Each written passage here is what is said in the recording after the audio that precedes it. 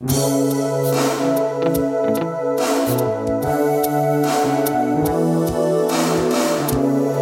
Tuesday, late in the evening, April 14th, 2020. You are listening to Larry's Log. I'm Larry Lannon.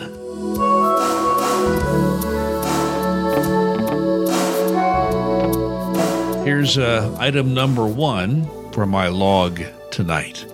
When Scott Fadness was preparing to assume the office of Fishers mayor in late 2014, he talked to me and anyone else willing to listen that he would be focused on mental health issues in Fishers.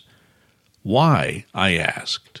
Well, Scott Fadness had spent several years as town manager before his election to mayor when Fishers transitioned from a town to a city.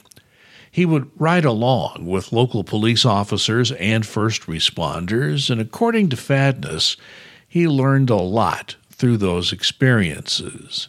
He learned that if a police officer or ambulance crew came upon a situation where it was possible that mental health and the mental health condition of someone is part of the problem, there were few, if any, mental health resources available. The police officers and others responding just had to do the best they could under the circumstances. Now, I had spent many years covering mayors in cities of many different sizes and have seen a number of mayors begin a program, declare victory a few months later, then just move on to the next project. With Scott Fadness and mental health in Fishers, that did not happen. It's been continuing throughout his tenure as mayor.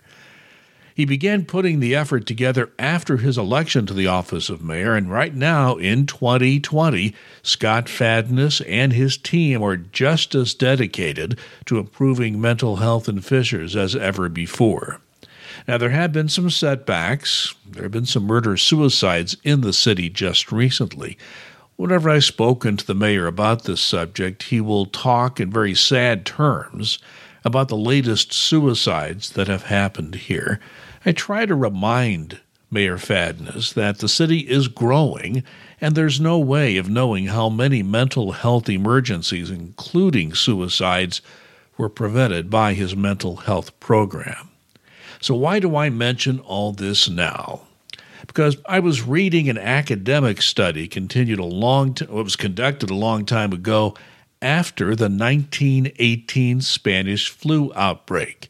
It was in Norway. Demographer Sven Erik Mameland, a PhD, looked at asylum hospitalizations over several decades, including the post-1918 tenure in his nation right after that Spanish flu outbreak. Let's just say mental health needs and cases spiked exponentially once the flu pandemic was over in his country.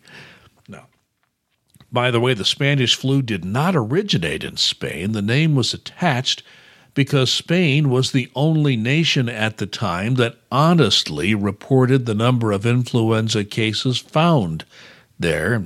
Just so you know, the United States suppressed most of that information during World War I. I'm reading a number of mental health experts, and they are all saying the same two things. They're both troubling. First, there are mental health issues out there, and I don't need to spell out why. The coronavirus stay-at-home, the staying-in-place orders, they're going to have their inherent stresses of people not able to get around as they once did. But secondly, do not assume that once society begins to open up, all will be well. Now, keep in mind, most experts are saying opening up may mean something quite different than what you may be imagining, and will be far different than the world we had just a few weeks ago. Once we as a society begin that opening process, most experts are saying that another round of mental health challenges will surface. Not an encouraging message to hear, but we need to be real about this.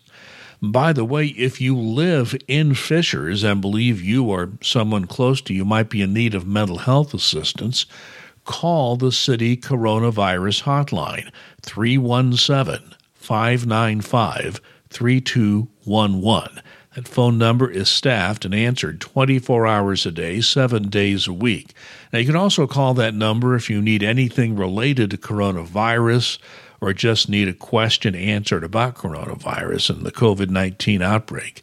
Once again, that phone number for people in Fishers, 317-595-3211. Allow me one more coronavirus item for this log. We talk and write about people in the medical field, police, first responders, and many others putting their lives on the line for all of us, and it's all true, and we should all honor them. But let's not forget those working in grocery stores. The Washington Post recently reported that at the very least, 41 grocery workers around the nation have contracted coronavirus and died as a result of the illness, and that total is likely much higher. That's just what has been verified up to recently. All those people died just going to work to have food available for the rest of us. So next time you are in the grocery, smile and tell the workers there you appreciate what they are doing.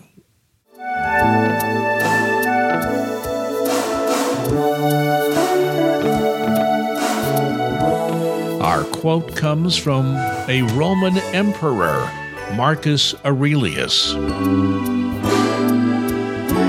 You have power over your mind, not outside events.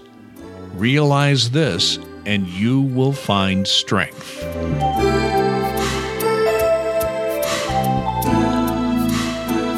That's our final log entry for Tuesday, April 14th, 2020. This is Larry's Log. My name is Larry Lannon. Thanks for listening. We'll talk again.